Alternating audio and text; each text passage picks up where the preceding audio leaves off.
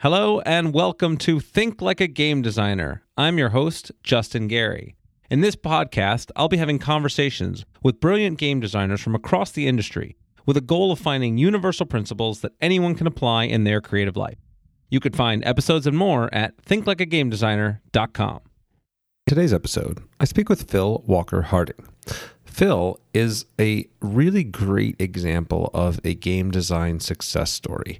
He really put in the work and did the grind to be able to publish his own games, bring them to conventions, find more professional publishers, eventually build those relationships, get his games to market, and really reach a level of success that most people aspire to be able to get to.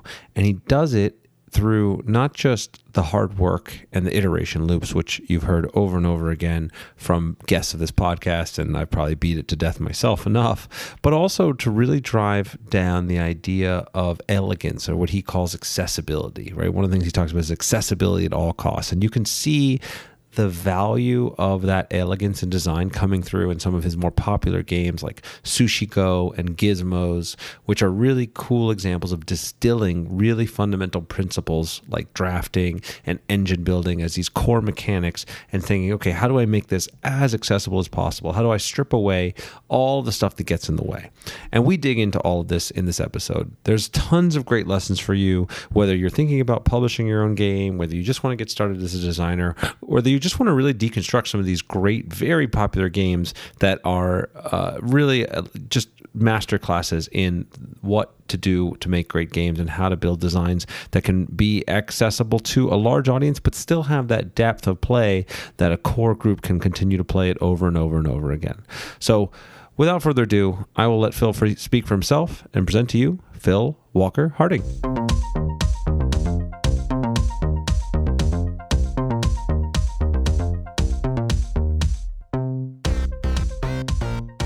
Hello and welcome. I am here with Philip Walker Harding. Philip, it's wonderful to get to speak with you. Thanks for having me on. Really nice to be here. Yeah. So, this was actually great because I regularly use your games as examples of really just great, elegant distillations of core mechanical principles. And I find that it's always much more challenging. There's tons of people who can take a mechanic like drafting with Sushi Go or the kind of engine building from Gizmos and build something that's very complex and has a lot of extra bells and whistles to shine off, but very few people who can really distill it down to something that feels good and naturally has a good theme, mechanic connection that just kind of flows. And so I'm a big fan. I can't wait to dive into those projects specifically. Oh, thank you. But the way I usually like to start, because for a lot of people who are fans of your games and love the idea of playing, it can seem kind of, daunting and mysterious to kind of how you get started and how you get into things. And so I'd love to just kind of start with your origin story. Tell us a little bit about yourself and kind of how you got into game designing, and I'll pepper you with questions along the way to pull out some universal principles as I can. Sure thing. So grew up in Australia where I still live. We had a lot of the mass market American games here. So when I was young, I played most of the same board games American kids would have played. But a few games that really struck me growing up were a couple of Ravensburger games in the 80s made it over here. So Scotland Yard, The Amazing Labyrinth. And even when I was really young, both of those, I was like, this is different. And I knew they were from somewhere else because Scotland Yard, the printing we had the Spiel des Jahres logo on it, but it said Europe's award-winning game or something like that. And I was like, what is this magical place where they award board games? So I think I had this sense that there was something different about them. But then, like a lot of people, much more got into video games sort of as an adolescent and into teenagerdom, and sort of forgot about board games in a way. But then sort of in university discovered Settlers of Catan, Carcassonne, all the great German games that were coming over. And that feeling came back of like, oh, there's something different about these games. And instantly just dove in. And sort of instantly dove into game design as well, because as a kid, I'd always fiddled around with. Well, if I did anything as a kid, I tried to make my own version of it. I was one of those kids, and so I'd always played around with making my own board games as a very young child and getting older. So yeah, when I got back into games, it was just a natural thing, and it became this little hobby straight away that I was tinkering with my own designs as well. So when you're tinkering with your own design, so a lot of us have that experience as a kid. We're playing, and we make our own games, we make our own rules. What your process when you're coming back to this? You're doing your own paper prototypes. You're taking games you like and modifying them. What is what do you remember from those periods about your process that kind of starts you down this path of making things more professionally? Well, one of the first things I played when I got back into modern games was Lost Cities by Reiner Knizia, and totally loved it. Loved everything about it. Was so amazed how much gameplay came out of so few things. But I was like, why is this only for 2 players? I want to play this with more. So one of the first things I did was try and make a 3 to 4 player kind of Lost Cities. And just with paper and markers. And I thought, it would be relatively easy to figure out, but I realized straight away how important it is in that game design that it is a 2-player game. that is right. The DNA of the game. So that was like, oh wow, there's a lot going on even in this very simple design. So then I just started kind of coming up with my own little ideas, just very simple prototypes, experimenting. I think like when every designer starts, you've got to get out of your system a few things.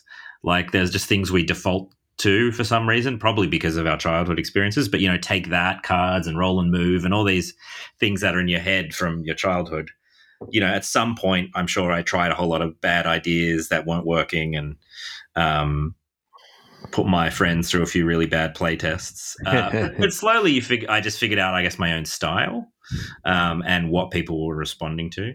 But it was kind of just at the start, just throwing everything at the wall, I think. Yeah. So couple things to highlight, right? One, I think it's just a phenomenal way to get started, right? Just take a game you love and try to change something about it, right? Take something that you want to see different, something you want to see, and go through that experiment. And often you end up realizing, oh, well, this doesn't work for this reason or that reason, but it's a great way to get started, or even to create real things, right? I mean, I created Ascension by saying, oh, I really like Dominion, but man, I wish these cards would change all the time. So I started just shuffling up a Dominion deck and dealing out cards, and was like, well, this doesn't work for a variety of reasons, but I bet you I could make it work.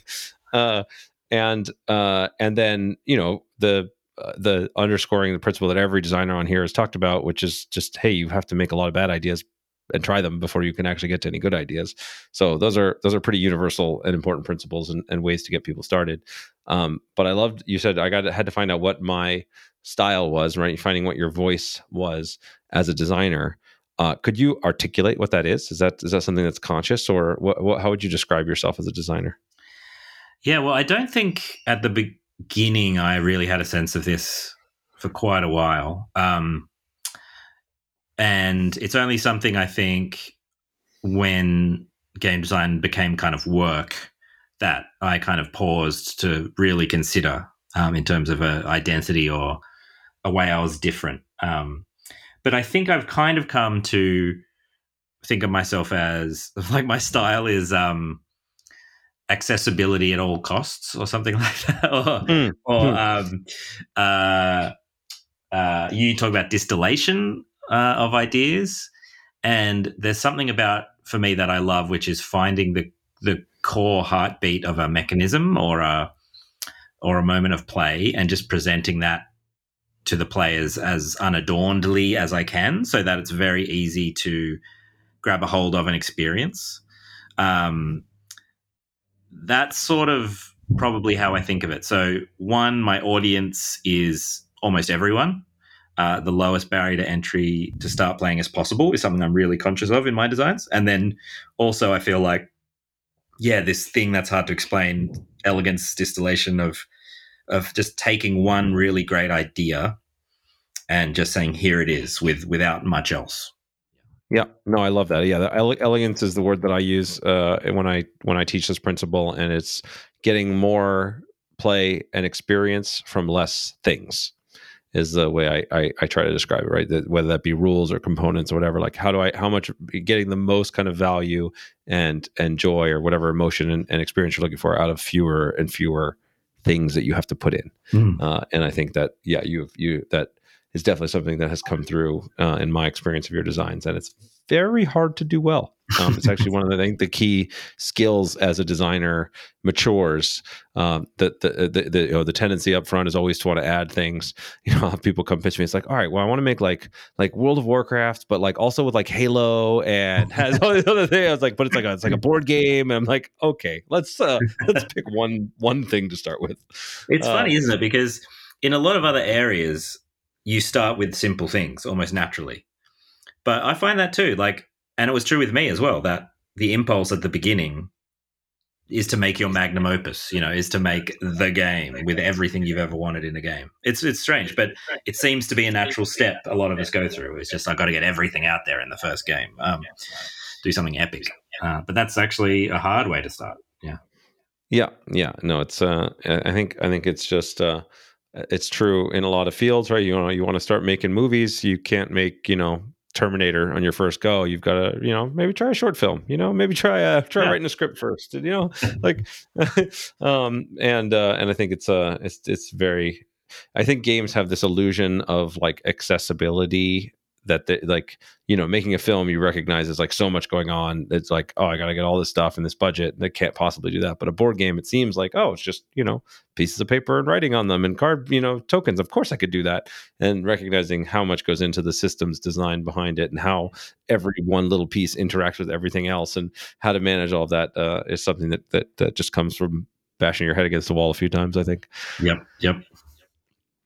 Okay, so you toyed things around. We'll get back to the narrative here. You were toying around with ideas. You started to find your voice a little bit, and then where does this transition into?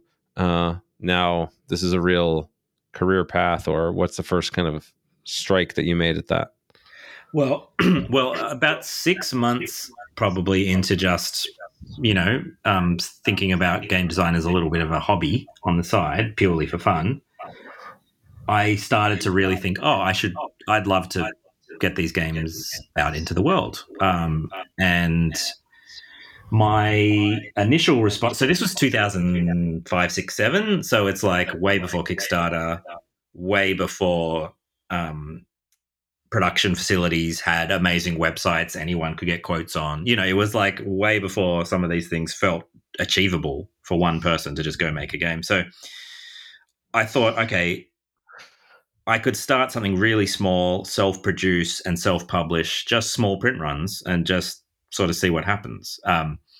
So I tried to figure out how I could make games myself. So I started making kind of 50 or 100 copy print runs of my own stuff and taking them to just little local conventions and selling them online.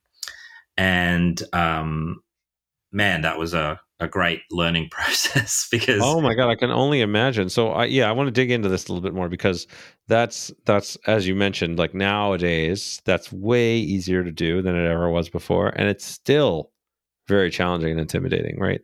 You can go to, we had the CEO of the Game Crafter on the podcast a little while ago, and it's like point and click. You can build a game and have it shipped to you for relatively reasonable cost for low runs, but it's still very difficult and challenging.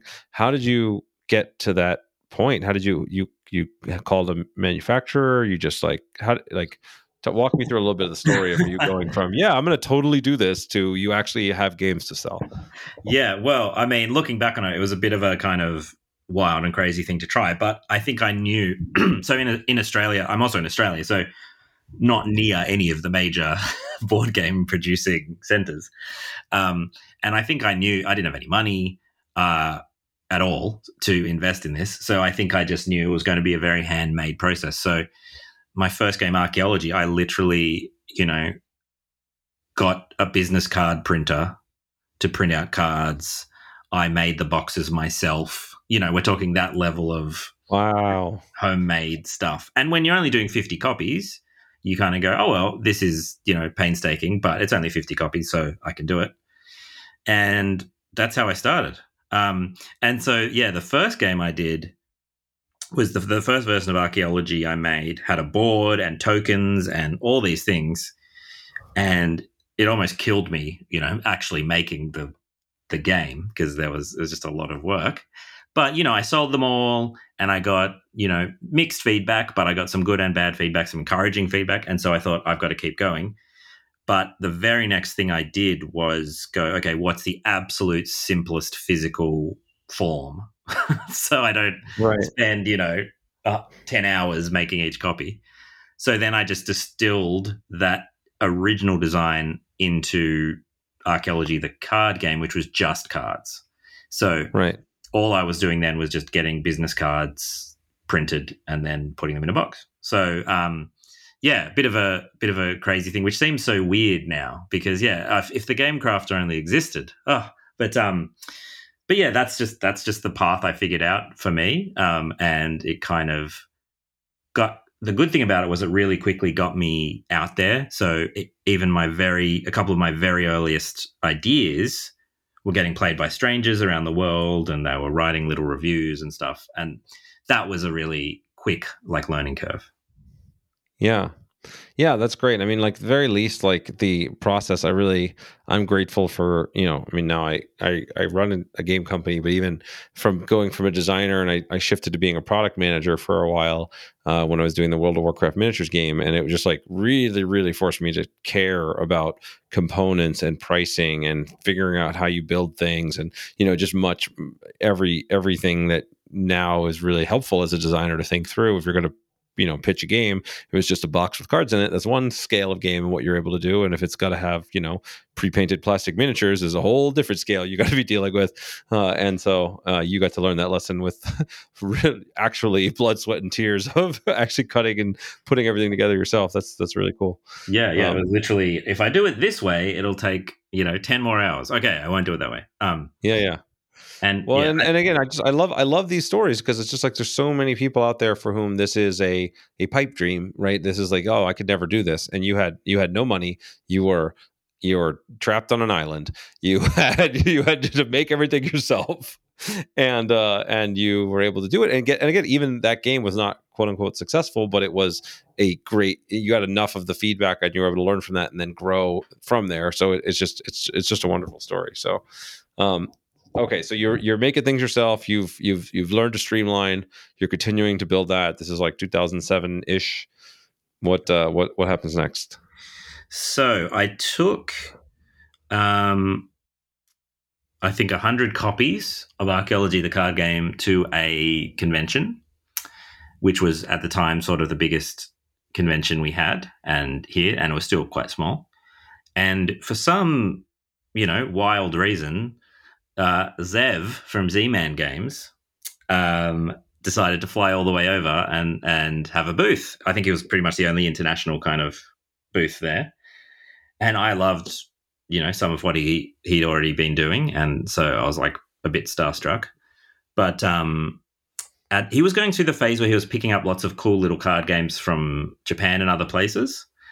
And so I played the game with him at this convention, and he signed it, and that was pretty amazing feeling. That was a really big moment because it felt wow, all the work in this first year has kind of led to actually a publisher discovering my game. So that meeting was very kind of serendipitous that he was there and that we were able to meet. And because at the time, I think I'd emailed a few publishers to try and say, hey, do you want to have a look at my game? And they were just well, we really do in-person meetings. That's just how we work. So when you're around, we'll see you. And really until COVID happened, I found that was a lot of publishers just wanted to see pictures at conventions. That was really how they operated. So it's hard when you don't live near the big conventions. So that was a great moment. So yeah, Z-Man signed that. Yeah, that's amazing. I think it's again, just to sort of tease out some principles here, right? Again, like, yeah, going to conventions, certainly pre-pandemic, but frankly still post-pandemic, I think is the best way for new designers to be able to get their stuff discovered, right? Being able to actually, because most publishers are at these, especially at the big shows, Gen Con, Spiel Essen, and others, that they will be there, and it's actually really, most of the time they're very nice, and they will find a way to make time for you at a show, if you're also nice, and have a good pitch together that you can get your point across. And so it's still, I find, the best way to go. But yes, right now there's a lot more opportunities to do remote pitches. It's actually one of the things we teach people in our course. We do a virtual pitch day, call in a bunch of publishers at the end, of people that go through the Think Like a Game Designer course, and they're able to pitch to a variety of different publishers, and it's actually very efficient, but still not as easy to gather and get people to pay attention to you when you're not in front of their face. Yeah, it's really, really different mode of pitching, but has helped me out a lot in the last couple of years to be able to do that. Sure. Do you have maybe any interesting kind of tips or advice for people, whether it comes to preparing and pitching in real life, or trying to do one of these remote pitches, or get a publisher to pay attention to them remotely? Yeah. Well, it's been really interesting with the pandemic that a few quite big publishers have had kind of quite open invites to like pitching days. And I think because they can just sort of set up conferencing and just go through people really quickly and efficiently, they're quite happy almost for whoever wants to pitch them remotely. I think so. I've done it maybe half a dozen times, I would say, during the last couple of years, pitching, a whole bunch of games all at once over Zoom. And I think something I learned pretty quick is to make a PowerPoint as opposed to like tilt my laptop camera down so they can see the prototype. So I would take photos of everything, make like a little mini PowerPoint presentation of the game's key points, and then share my screen and present that, which sounds a bit formal, but I just think the alternative to just kind of, trying to give them an impression of what's on your desk and then having your face kind of kneeling down behind it just didn't work the first couple of times I did it. So I found that really helped. And it's really different from pitching in person for that reason, because it's like, I'm not actually physically there. Your eyes can't move around what I'm showing you. So I kind of moved to saying, okay, here's slide 1 and here's what I want you to know, and here's some photos and here's a little video. And that seems to have really been the way I've gone, and seems the best route for me to just get the information across. Yep. I found things like that. I always advise people, like, have a sell sheet, or whatever, a couple sheets in a presentation with the key information you need. I will have people record like a 1-minute video, like a little highlight reel of the game, and you can show what the physical thing is, or do it in Tabletop Simulator is also really powerful for a lot of people. You can actually play the game at least and see it. Certain types of games work better than others for that, but different tools that are not just tilting your camera at a board, I think is a great advice. Awesome. Okay, so you got your first game picked up. You're elated. You've been doing this for a year now. You're a big success. You've got your game picked up. You're wealthy. You can retire from everything else. That's how it works, right? Not really. So yeah, I didn't really have any illusions that getting one little card game picked up was going to be a huge money spinner, but it really wasn't. It sold through its first print run reasonably fine, but it's not a whole lot of money getting a little royalty from a small game. So no, nothing really changed in that way. It was much more for me about just sort of the recognition of someone else saying, "Oh, your game's okay, and it's worth putting out." That was just a big confidence boost. So the next thing I did was sort of on the back of Archaeology just being out. I decided to go to Essen, so the big game fair in Germany. And I thought, well, it's super expensive to just fly over for a few days to try and pitch my games in Germany. But, that felt like the next way in, like the way to get in front of people. And so I just started emailing all the publishers I knew and sort of saying, would you be interested in a meeting? I've got this one published game. I'm coming over from Australia. And I thought no one would respond pretty much. But pretty much everyone was like, sure. And I was like, what is this industry? But I was really surprised how many publishers over there were just willing to have a meeting. So I took over like 4 or 5 designs and I just worked really hard and thought, this is the moment. I've got to, buy a plane ticket and just go over and pitch. And that's kind of what I did. That was like my next kind of step, trying to get into something a bit more serious. Great. Yeah. And I want to reemphasize this, like, kind of, you sort of made this point. It's like, it wasn't really about the money of that first pitch. It was about that extra confidence, the validation that, hey, I've got something here and I can go forward. And I don't want to, undersell how important that is, right? And it may be that for people out there, they don't get a publisher to pick up their game in the first year. That's actually quite rare.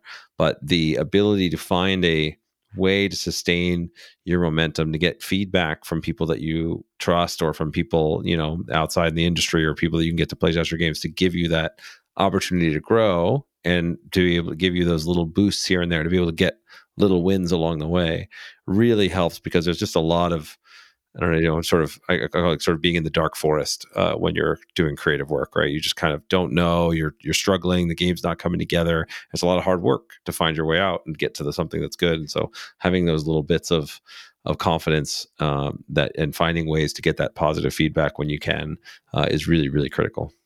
Yeah, totally, for sure. Okay, so you're at Essen, and what's your plan at Essen is to just kind of, did you make appointments ahead of time? Were you just walking the floor? Did you have a booth space? What was the I booked appointments ahead of time. So I think I had around 10 and booked them all in to as few days as I could. And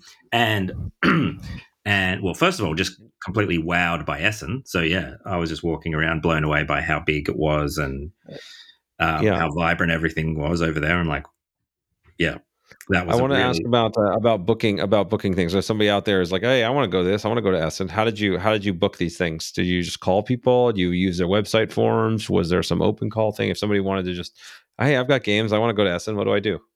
Yeah, I literally just went to each publisher's website and found their contact email, and just went for it and just asked.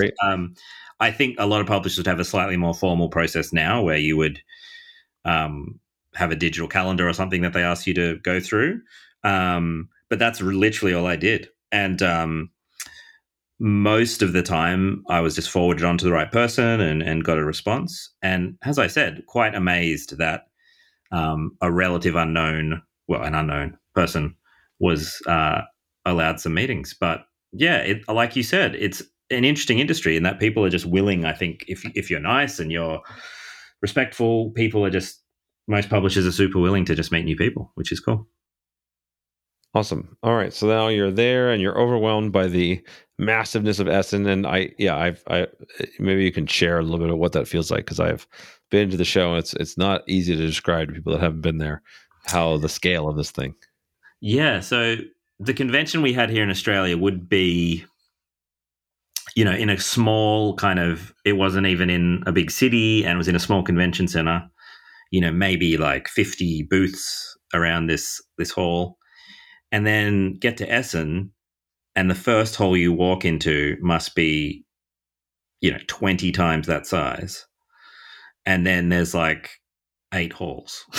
So, it's just, it's as big a event, as big a trade fair as you'll find that I've been to. It's just massive. And what really struck me was not only the size, but that the people attending were just like, it wasn't just a subcultural kind of gamer group or geeky group. It was just like German people, with their kids, or just other people from around Europe who just taken the train in. It was just like, yeah, it didn't feel like a subculture. It felt just like, oh, this is just people who've come because they love games. And that was, for me, that was almost the best thing about it. It was like, okay, this is niche to me, but actually here it's much more mainstream. And I think that was just something really nice and encouraging about being a part of that. Yeah, it's wonderful. It's very well said. I had the exact same experience, and then you see these giant halls on the main days of the show where they're just packed, like you have to like sardines walking through, and just trying to see all these just regular people like you'd see on the street anywhere, all just really excited to buy games, and kind of the types of games that we love. And so yeah, it's really really fantastic and eye opening experience. So awesome. So you're there. You've got your 10 pre-scheduled meetings, and how does that all go? Well, I sort of, found my own way in terms of pitching. Like, I didn't really know what to do, but I just kind of thought, well, I'll make it quick and snappy. Just started showing people my games, really. So I met like a lot of publishers that I loved, like Ravensburger and Cosmos and Repos and all these publishers. I was playing their games, and I was, super nervous, and I just would go through and show them my 4 or 5 games, and they'd generally say, okay, just show me those 2. They seem to suit us. And so I would show them those 1 or 2 games. And out of all of those meetings, I think only about 3 publishers were interested enough to take a prototype. But I still saw that as, like, for me, that was a real win. Like, would have been happy with 1. So getting 2 or 3 was pretty great. And so I left prototypes with them, and kind of just waited and just was really excited to see what would happen next. Cool. Okay. So then you worked your way through there. You got some reasonable feedback. How did things proceed from there? Well, none of those games got picked up. So, but I got really good feedback. So, and also like started relationships. So there were people I met then that I still talk to, which is pretty cool. So just being seen and known and getting to know people you click with at different publishers is really good. So that was something I think I really took away from that. But also, yeah, all of the games that got rejected I got feedback. Like, I got a letter with feedback in it, and I've just found that really useful. And, it kind of, obviously, any rejection hurts a little bit. But at the same time, I think I was just trying to have an approach of, well, I'm still new, I'm still learning. And if the game's not good enough, the game's not good enough. So, be honest, and I'll try and I'll try and improve. So, so some disappointment, but also, like, as I said, like, I think a lot of gains in terms of just experience, relationships. So when I got back, I kept kind of working on those designs, and also kept kind of thinking about self-publishing. So within a few years, I had a few more kind of little self-published projects happening. So I was still getting games out that way. And really, I was just looking for whatever opportunities would pop up to get different ideas, either self-published or in front of publishers when I could.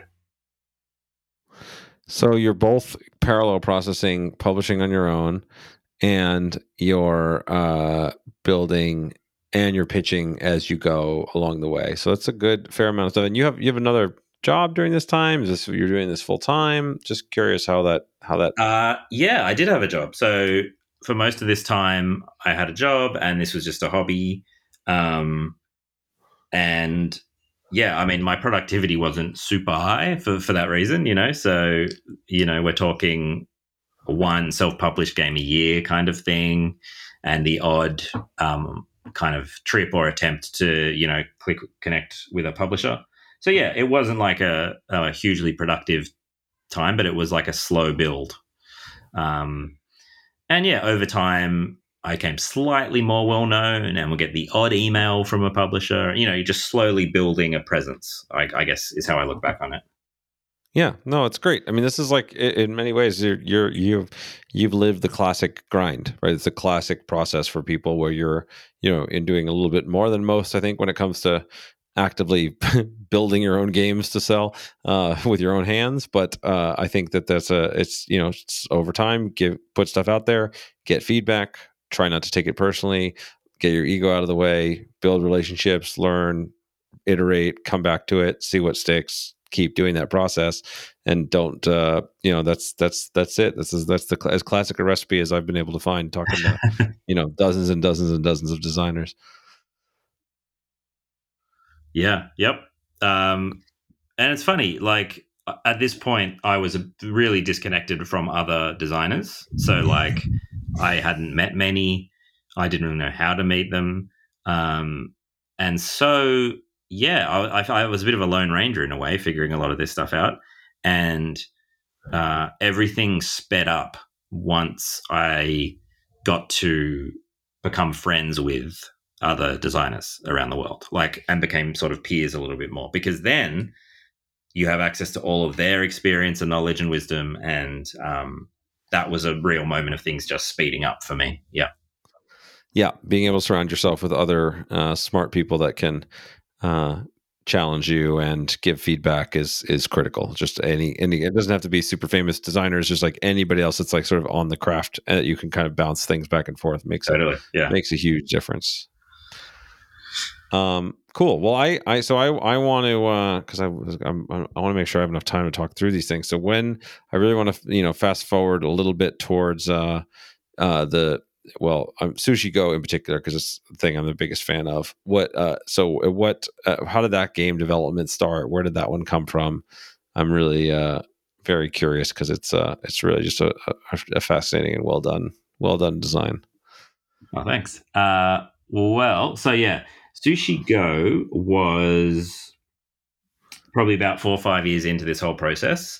I was looking for the next little card game I would self-produce and self-publish, and crowdfunding had happened. So I think crowdfunding had just happened, so I was kind of aware that was on my radar.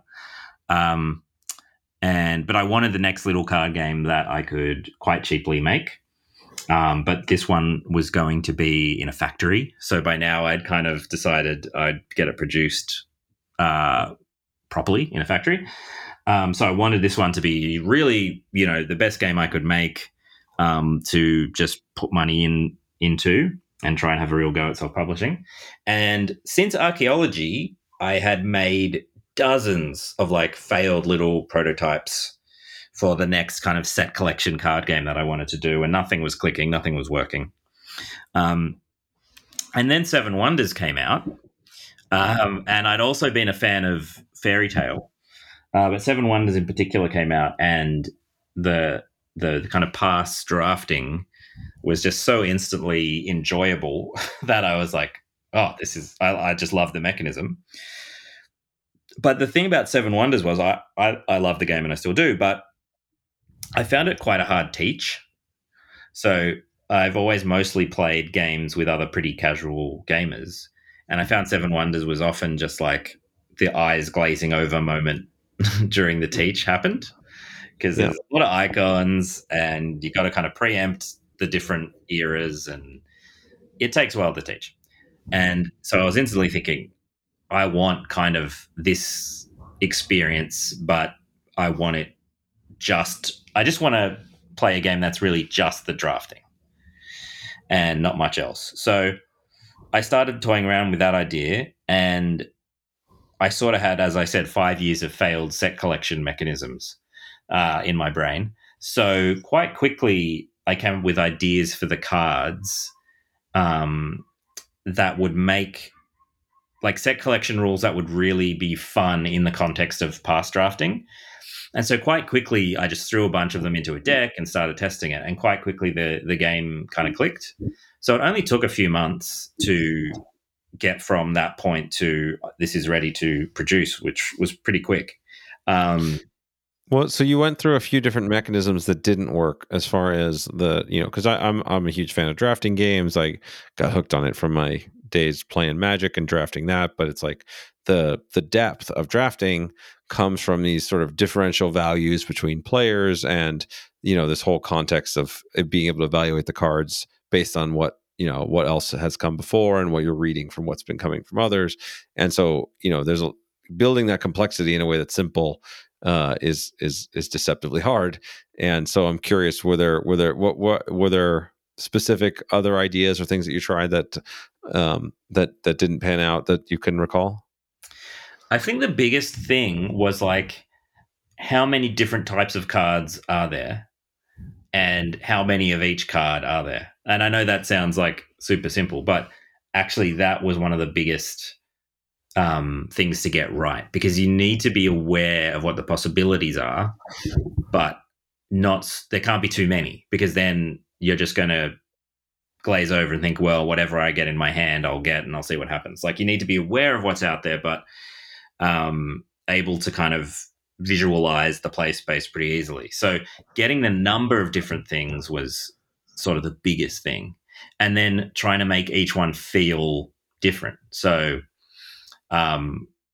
tempura doesn't give you many points, but it's not that risky. Sashimi gives you more points, but it's really risky. Maki rolls are about trying to beat someone's number of marquee rolls at the table that round. So trying to make each type of card have a simple but different point scoring rule that evoked a slightly different emotion. So I don't know if there are many that interesting ideas that didn't make it in. There's like, I can think of, I tried for a while like a super dumpling. So dumplings are just triangular scoring. 1, 3, 6, 10, 15 for 1, 2, 3, 4, 5 dumplings. So I think I tried like a more powerful dumpling that took longer to ramp up the points. I tried like 10 or 20 different variations of the sushi rolls to get the scoring right on that. But mostly it was about just honing in, like what's the right amount of cards for this deck to make it just click. Yeah, it's great. So it's like, just kind of bounce around some principles here. So there's, making enough different types of things available in the draft that you feel the variety, but it's few enough that you can sort of comprehend, the scope of what's going on and plan to, look for specific things and try for specific things in a draft. And then to have what it sounds like the main axes here is varying degrees of risk reward kind of payoff structures that create different drama cycles for players depending upon where they are. Like, oh man, I really need to get the third copy of this, or only if they, I just need to make sure I have more than them. So as long as I'm far ahead, I can dissuade them, and different aspects of like that people can opt into depending upon the strategy. So their emotional arc will be very different each time they play, depending upon which pieces they're going for.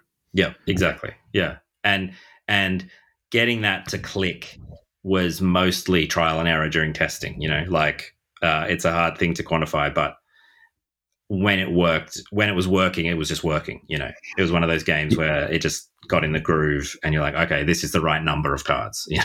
This is right. Yeah. Well, it's one of the things I love about like testing simple card games that have quick play times, because your iterations can be so fast, right? That's where you can make games so much faster than a traditional cycle, because like, okay, nope, just replay that. Okay, just cross that one number out on that card. Let's try it as a 3 for every one or whatever, and then go again. And so you can really make tons of progress very quickly, which is just wonderful. Yeah, that's one of the things that attracts me to simple and quick games, is that that cycle is so quick, and so you can feel progress. And I think a lot of designers can relate to when you're not feeling progress on a design, it just stagnates and you feel pretty terrible. So I love short games. That's one of the reasons, I think. And so you started with the mechanic was the core inspiration. Like you saw Seven Wonders and you're like, okay, I want this game, but a little bit of easier teach. And the sushi, you brainstormed different ways to, what you pass around a table and collect, and the sushi conveyor belts came to mind relatively quickly, and that kind of fed the process as you went through it. The theme and mechanics kind of stayed relatively stable the whole time. Oh yeah. So one of the first ideas, I just asked myself, what's something that goes around the table? I remember thinking when I was theming it, like, what goes around a table? And I thought, well, I must have just eaten sushi, and I thought, a sushi conveyor belt, and that just felt like one of those really natural thematic clicks. And I just went, yep, that works. And so that never changed. And I think actually helps the game quite a bit, because it's just such a simple little metaphor everybody gets. Yes, no, that's the other thing I why I brought it up, because it's just like it's so wonderful when you can make those things click, and the theme just carries the mechanics, and and makes it just much, people can just grok it so much easier than, I mean, Seven Wonders, like, again, also love the game, but the abstractness of like this particular building leads into this particular building and has this thing and this icon here is like that's just is all jargon and just made up as far as I could tell. Maybe there's a story there that if you know the history, but it's like very opaque to most people. Whereas, oh yeah, of course, I want these pieces of sushi go well together, and I want a piece of wasabi on my fish, but not by itself, or whatever. Like, there's a lot of interesting automatic things that come with it, which is great. So you're in a so you were deciding to do this via Kickstarter as kind of a new field. You already have experience producing things. You've chosen to produce something that's relatively simple. You have some notoriety and some audience, and did you have a specific strategy around kind of marketing and pushing it out there? Like, again, you're doing everything kind of as close to by the book as I can think of, right? You're building slowly over the audience, building your experience with stuff, creating a lower risk type product for this type of for being able to fund and launch yourself. All great tips for people that the default is usually not to do those things. But what about the marketing and trying to crowdfund? That's a big hurdle for a lot of people. Yeah, well, this is when crowdfunding was pretty new. So Kickstarter wasn't kind of open to Australia even, so I used Indiegogo, which was. And there wasn't anything really out there about, or not much anyway, about Kickstarter strategy and marketing. So it was all pretty new. So I just thought, well, I'll just put it up and I'll buy some ads on Board Game Geek, because I knew that was one way you could advertise your game. So yeah, I didn't need that much money for the print run to succeed. I think it was $5,000 was the goal, and I think I got almost 8,000. So it funded, but it wasn't a runaway hit by any means. But it was like, okay, cool, that's what I needed. But yeah, it was really just a little bit of word of mouth and a small ad buy on Board Game Geek. That was it, really, and it was just enough to get the print run made. And so I got the print run made, and by this time I had a bit of a relationship with I had like one sort of distribution relationship in the States, and so I just sent them a few cases and just kind of waited to see what would happen, really. Okay, and then it got picked up by Gamewright after that. They found it and published it, or how did that go? Yeah, so it was selling like well for me. Like the distributor was like, oh, this is going pretty well. Send more. So I was like, oh, great. So I was aware it was selling okay, but we're talking, I think the print run was 3,000, and it sold through that in maybe 6 months. And towards the end of that, Gamewright just emailed me, and Jason from Gamewright was like, oh, I was at a game night, someone pulled out Sushi Go, and it's a perfect fit for us. Would you be willing to license it to us? And similar to the experience with Z-Man, that was a moment of like, yes, like I definitely would. And I was really glad. I mean, obviously super fortunate and blessed that it happened to fall into Jason's hands. Like, that's something you can't plan for. But super glad that he clicked with what I was trying to do, because a lot of the time during Sushi Go, I was literally thinking to myself, how would Gamewright make this, Yeah. Because I liked a lot of their little card games, like Loot and Kaching and little card games they used to put out. And I just thought, oh, what would Gamewright do to make this really accessible to kids to play as well? And so, yeah, when they clicked with the design aesthetic of it, I was pretty chuffed. So I want to just like walk through the decision thought process. So it sounds like this is like no brainer, snap call, yes. But I had an interesting similar decision when I first released Ascension. I had my first company, self-publishing opportunity, and then we start selling kind of well, and then I get called from Fantasy Flight Games, who wants to license the game and buy Oh, it, take really? it, and run with it. Yeah, I didn't know that. and yeah, well, I don't know if I ever even talked about it before, actually.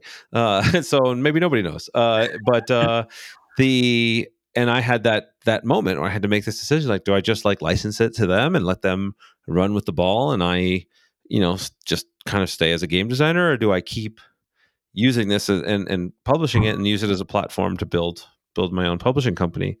And I remember being, it was a very tough decision at the time, and I obviously ended up deciding to keep it and run with it, and that worked out pretty well. But it was not easy, and it was a large trade-off either way. And so I'm curious, did it cross your mind to say, no, you know what, I think I got a hit here, I'm going to run with it? Or was it just this was a home run from, no questions asked? I think self-publishing to me was much more a means to an ends of getting my games out. I think I always wanted to be a designer, not really a publisher, at least back then. And it was just a way for me to get my games out. So it wasn't a very hard decision at all. And just because I was such a big Gamewright fan that I thought, no, this is exactly what I'd sort of hoped for the game in a way. I can totally see why your decision was much more complicated because, I mean, I played the first edition of Ascension, and you could just tell that there was an aesthetic and a personality behind your brand even then, that you were like, no, you want to do something with your brand. So I can see why that is a much harder decision. But for me, my self-publishing wasn't really like that. It was just like, I'm just trying to get my stuff out there. And I was quite happy when the time came that I could stop doing that and just design. Yeah. And it's a, I like to highlight this element to it because it really is a huge difference. I mean, the many times the majority of my day is not spent working on games at all now, right? It's running a company and trying to manage all these different aspects of getting things done. That, is, if your goal is to make games, publishing them yourself is a heavy lifting way to do it. It's got a lot of upsides too, right? Obviously you get more control of the thing. You can create whatever you want. You could do a lot of different stuff, but it's a lot to take on and a lot of challenges that come with it, as opposed to licensing a game where you're going to make, not as much money per unit you sell, but you also have none of the risk and overhead, and you could spend most of your time on design, the process of design. So I think it's a very personality driven choice, but I just really like to highlight those moments and those decisions, and really it's helpful just knowing what it is that you want, because it's very easy to fall into a trap either way, and just sort of do what you think you're supposed to do, and it's really putting the thought into like, what do you want your day to day to be like? What's the long term goal? Where do you want to be? Is a really helpful way to frame things. It sounds like you've had that from the beginning, and were willing to do as much hard work as it took to get there, which is, I think, one of the real admirable traits you have that seems to have been key to your success. Yeah. It was a lot of work, and it took really from like when I very first started to when I was like essentially a game designer, that was my main income. It was almost 10 years, really, if you do the whole cycle. So it was a slow build, with like lots of peaks and troughs along the way, but Sushi Go getting signed by Gamewright was one of those big things that enabled that. Because as that grew in popularity, it sort of became my reliable royalties that you could kind of bank on getting each quarter.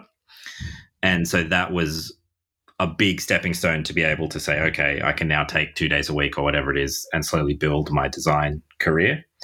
But yeah, it was a slow build, all things considered. Yeah, no, it's great. And that's where, again, just another one of those messages for people that are out there, like, it can take a long time, and it can be a challenge, but you can make it happen with that persistence, which is exactly here. 10 years to build to get to the point where you can do this full time is a serious commitment. And it's funny because when you think about it from the beginning, where it's like, hey, I'm 1 year in, you're 1 year in, you licensed a game, you're like, that's why I was joking. Oh, that's it, right? You made it. And no, it's actually a very, very long process from there, even when you have this kind of early success. So, yeah, really great to hear the story. God, I already feel like I'm running too short on time. I really want to talk about gizmos. So if it's all right, I'm going to fast forward a little bit to that one, Sure. because I love that game. I think the engine building genre is another one that I'm, not easy to do well. I think a lot of people don't, and I would love to hear the origin story for that game and the kind of process for building it. Sure. So, sort of similar in a way for Gizmos and Sushi Go. So, I loved San Juan and Race for the Galaxy, still do, and really loved how they created this huge sense of building and growth and creating an engine with just a tableau of cards. That was, something I really love about both those designs. That I still play them and still really love that. And from when I first played Race for the Galaxy, I was like, wow, I'd love to see like a Civilization style game, but just using a tableau like this. Like that was it just felt really natural that would be something you try and do with this kind of format. So that was a design idea I was toying with for ages, just mostly in my notebooks. I would always be jotting down ideas for that game and trying different things, and so many things just didn't work. Anyway, in about 2016 or so, I kind of thought I'm going to have another crack at that idea. And I started building this Civilization tableau game. And the buildings you built had different powers. And I really quickly discovered that the ones that were super fun and the ones that I always wanted to build were the ones that gave you a sort of a passive power, like when this happens, do this. When you do this, get this as well. And they just felt so inherently fun. At some point, I was just like, okay, that's the game. That's all the buildings are that. So I like stripped out all the other buildings more or less. And it just became about those sort of triggering powers. And so it was still just a little card game. And it was, I swapped the theme to be about inventions because it felt like I was building a machine rather than a civilization. And it was just this little card game. There were no marbles or anything like that. And I took it to a convention. And this is where Eric Lang was there, and he was working for CMON, and he asked if I had any games. And I played it with him. And I don't know if you've ever played a game with him, but it's quite the experience. And about 5 minutes in, I was like, are you even paying attention anymore to my game? And he just seemed a bit off with the fairies. And what I know he was doing now was he was basically imagining Gizmos as it is now, with the marble dispenser and all the bells and whistles. So he really clicked with the game, but instantly said, I want to turn this into something with a table presence that kind of matches the quirky engine building feel. So that kind of had this whole other development pathway after that with him. But that's how it started, just like a really simple approach to a tableau building game with special powers. Yeah.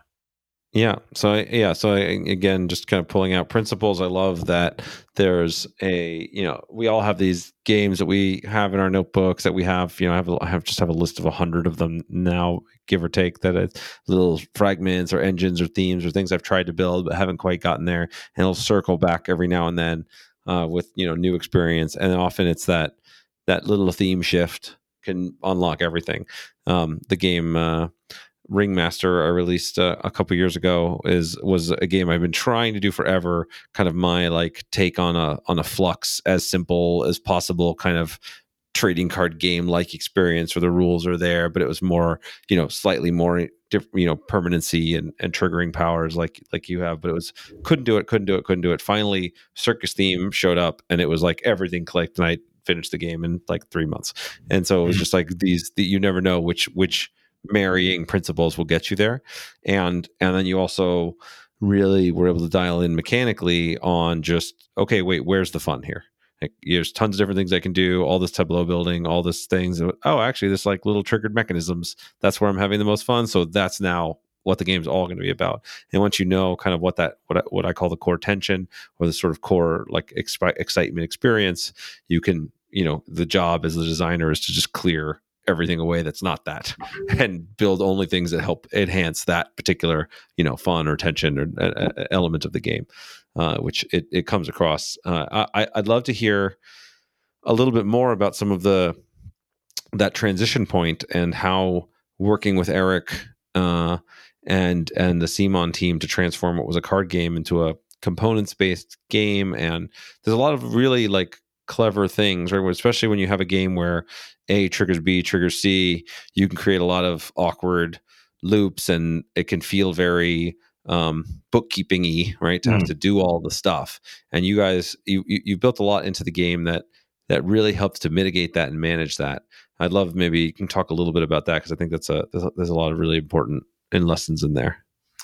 Yeah, so I think the first thing that really helped the overload of I've got too many powers, I don't know how to keep track of them in my head, that kind of feeling, was when I figured out that the all of the cards, all of their powers can be categorized by which action they enhance, and then having a player board which has those actions and then columns of cards under those actions. Again, sounds quite simple now, but when that change happened, it was like, oh, okay, well, every time I pick a marble, I just look at that column and see what else I can do. And as soon as we categorize the cards that way, it really helped just dial in all the little things that were happening and kind of gave us focus. So that was really important. And then getting the icons right, like, it's a really hard game to get the iconography right for, and getting it right so at a glance, without any text, you can see what is available to you in your powers. That was really important as well. And then the switch to using marbles as the resource instead of just cards. So originally it just had the energy card. Energy was just cards that you kind of had a hand of. Switching to marbles, in one way, was just a bit of a table presence gimmick, like just a fun thing to play with. And I really like that the game has a fun tactile element. But it also really sped up the moment of taking energy. So if you think about Ticket to Ride, every time you take cards in Ticket to Ride, someone has to, flip over new cards, and, you have to say if you want from the deck or from the table, and then the new cards come out. Like, it's a slightly annoying bookkeeping thing in Ticket to Ride. And it's why the app can be played in half the time, because you don't have to do that. So as soon as we swapped to marbles, that kind of went away. So you take an energy and the new one rolls down the ramp, and it's there ready to be taken by the next person. And right, you let gravity solve the problem for you. Yeah, that's right. And you put it in your little ring to store it, and you can see what everybody has at a glance. So that kind of actually sped up that kind of physical part of the game. So they're kind of three of the things I remember helping the game to really work, because there was a point where it could have gone much more down sort of a race for the galaxy complexity kind of level. But Eric really wanted to dial it much more into a family game. So these things, I think, helped it get there. Yeah. No, it's great. I definitely, all that stuff comes through, and just highlighting the importance of, of graphic design and layout and positioning and table presence. These are things that are critical to the success of a game and to its sort of grokkability, that I think are often underappreciated by a lot of designers. And Gizmos is a really great example that shows that. I mean, we had to wrestle with this a lot with our upcoming game SolForge Fusion, which I've worked on with Richard Garfield. We took a game that was originally designed to be just played in digital, where the cards leveled up as you played them, and then we made a physical version of it. And so then we had to manually level up the cards while you're playing it physically. And so figuring out how do you lay out the decks and the cards, and how do you make the graphics super, super clear so you can grab things quickly, and what even changing the turn structure so that your opponent can play while you're grabbing your leveled up cards, like all kinds of little things about positioning and layout and graphics and structure that had to be modified to turn this sort of bookkeeping task that we knew we were taking on into something that wasn't burdensome and could, be justified by the value you got out of the play. And so it was a very, very conscious thing. Took the longest time of this development process was probably trying to get all of that stuff right. Especially because a lot of it was happening during COVID, where we had to test remotely and you can't, the physicality of it is what matters. And so it was a very interesting challenge that I think a lot of people have to deal with now when you're trying to do, virtual tabletop testing of some kind versus in-person testing, and getting the physicality of when you guys picked up your marbles and started playing around with that, I can imagine was pretty entertaining when you're first trying to put that together as well. Oh yeah. Yeah. And, no, I totally hear you about Tabletop Simulator. Amazing tool. I made a game on it during COVID, and a tile game, and only ever worked with it on Tabletop Simulator. And when this was a collaboration, and when we got to the first physical prototype, we realized it didn't work in the real world. It did not, the physical sliding of tiles you had to do just didn't work with that many tiles of that size. And I was just like, what? We made an app. We didn't make a board game. Oh, no. Yep. Yeah, it's an important thing. That's where we use Tabletop Simulator, all the time now as a tool. Or my team is 100% distributed now, but there are key checkpoints along the way. We're like, nope, we have to make a physical prototype here to validate this, and we have to be able to play these things here because there's no substitute for that when you're trying to make something that people are, the feel and touch and kind of ergonomics of the whole thing are really critical.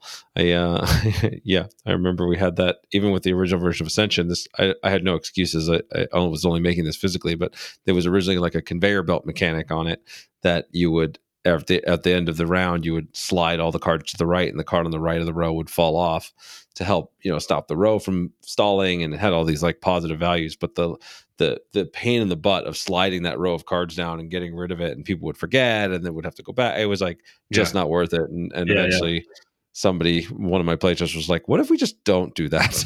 It was one of those head slapping moments, oh, I guess we could try that. It just instantly better. It's okay, cool. Yeah. I recently heard Emerson Matsushi saying that one of his design principles is that the players touch the components as few times as possible. And I thought that was a really interesting thing to think about, because normally you think, oh no, I want my players to experience the physical pieces of the game and stuff. But I think he was talking about exactly this sort of moment where it's I don't want to have to slide 5 cards over and put a new card down every turn, right. There's that fiddly factor, which you actually want to avoid. Yeah. Yeah, no, I think it's a great insight. It's there's sort of positive forms of touching the components, maybe having having the cards in your hand, or seeing the cool things, or grabbing a new piece or resource, or Gizmo is a great example, right? Grabbing a marble and putting it in your bin is kind of fun. Watching the thing roll down, there's a play to it. But the way you had it before, what was a row of cards that you were moving around or refilling, that's not a fun form of the physicality is not a positive there. So there's a real distinction. The rolling a fistful of dice can be a lot of fun unless it's too many dice for you to hold and processing it takes too long, or there are some forms of physical interaction that are part of the joy and play itself, and some that are just getting in the way, and knowing the difference is really key. Yeah, definitely. Yes. Oh, this has been so much fun. We are a bit short on time here, so I think we are gonna have to wrap it up soon. I think I said I started it this way. I'm gonna end this way. I have so much respect for your design ethos and a lot of the really cool stuff that you have made. What if people want to find out more about you, or maybe any other cool new projects you want to talk about? How people find cool things and learn more about the stuff you're doing? Yeah, well, I have a little website about myself, which is just philwalkerharding.com. And I've written up little design notes about each of my games. So if you want to kind of hear a little more about the stories of some of my games, you can check that out. I guess the biggest new thing I'm doing is I've just launched, kind of going full circle in a way, I'm publishing again. So me and my wife Meredith have just decided to launch a little publisher called Joey Games. And our kind of aim is to make games for kids and adults to play together with Australian themes that aren't horribly cringeworthy. Are you throwing shrimp on any Barbies? that will not be one of our games. Yeah, I think Australians, we have a really kind of fraught relationship to our own culture, both because of like, the kind of tackiness that I guess we've presented ourselves with over the decades, but also our kind of incredibly fraught history with our Indigenous people and our kind of colonial past is something that I think makes Australians, I don't know, it's a bit complicated sometimes for us. And I just wanted to think about putting games out into the world that were just like, I don't know, healthily, positively Australian. Like there's lots of beautiful, amazing things about our country and our people, and let's celebrate them a bit. So, so we've just launched that. The website is joeygames.com.au, and we really want to just kind of make a really positive brand that helps kids and adults have a good experience around the table together. So that's like this big whole new challenge for me going back into publishing and doing it at that scale. So we'll see how it goes, but sort of exciting to face something big.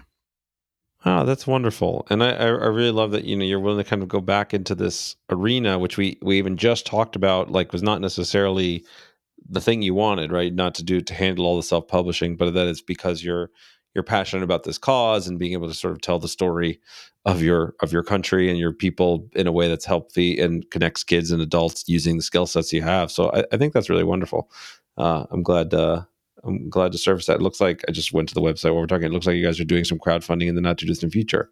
Yeah. So we're launching with 3 games, which you can read about on the website. So we'll have a crowdfunding campaign pretty soon. And you can order which ones you want. And hopefully it'll go well. And it's exciting. It's exciting. It feels like being back at the beginning in a lot of ways. But I think because, and I'm sure you can relate to this, when it's your own vision and your own company, and you have a really strong sense of what you're trying to do, it can be really exciting. So that can help you get through the hard work stuff. Yes, that's what it's all about, right? You have to have a compelling vision to pull you through the inevitable challenges that come from trying to create something that hasn't existed before. That is at the heart of it. And so you've really shown an incredible propensity for that, and work ethic and drive and commitment over the long term. And I'm excited to see this come. I've already signed up to be notified when your campaign goes live. So anybody else out there that wants to do this and sign up, joeygames.com.au. And Phil, I would love to actually have you back once this stuff goes live and maybe talk a little bit more about it, because I feel like I only really got to scratch the surface here. So hopefully you can come back and join us soon. I'd love to. That'd be great. Awesome. Well, then until next time. Thanks a lot. Thank you so much for listening. I hope you enjoyed today's podcast. If you want to support the podcast, please rate, comment, and share on your favorite podcast platforms, such as iTunes, Stitcher, or whatever device you're listening on. Listener reviews and shares make a huge difference and help us grow this community, and will allow me to bring more amazing guests and insights to you. I've taken the insights from these interviews, along with my 20 years of experience in the game industry, and compressed it all into a book with the same title as this podcast, Think Like a Game Designer. In it, I give step-by-step instructions on how to apply the lessons from these great designers and bring your own games to life. If you think you might be interested, you can check out the book at thinklikeagamedesigner.com or wherever fine books are sold.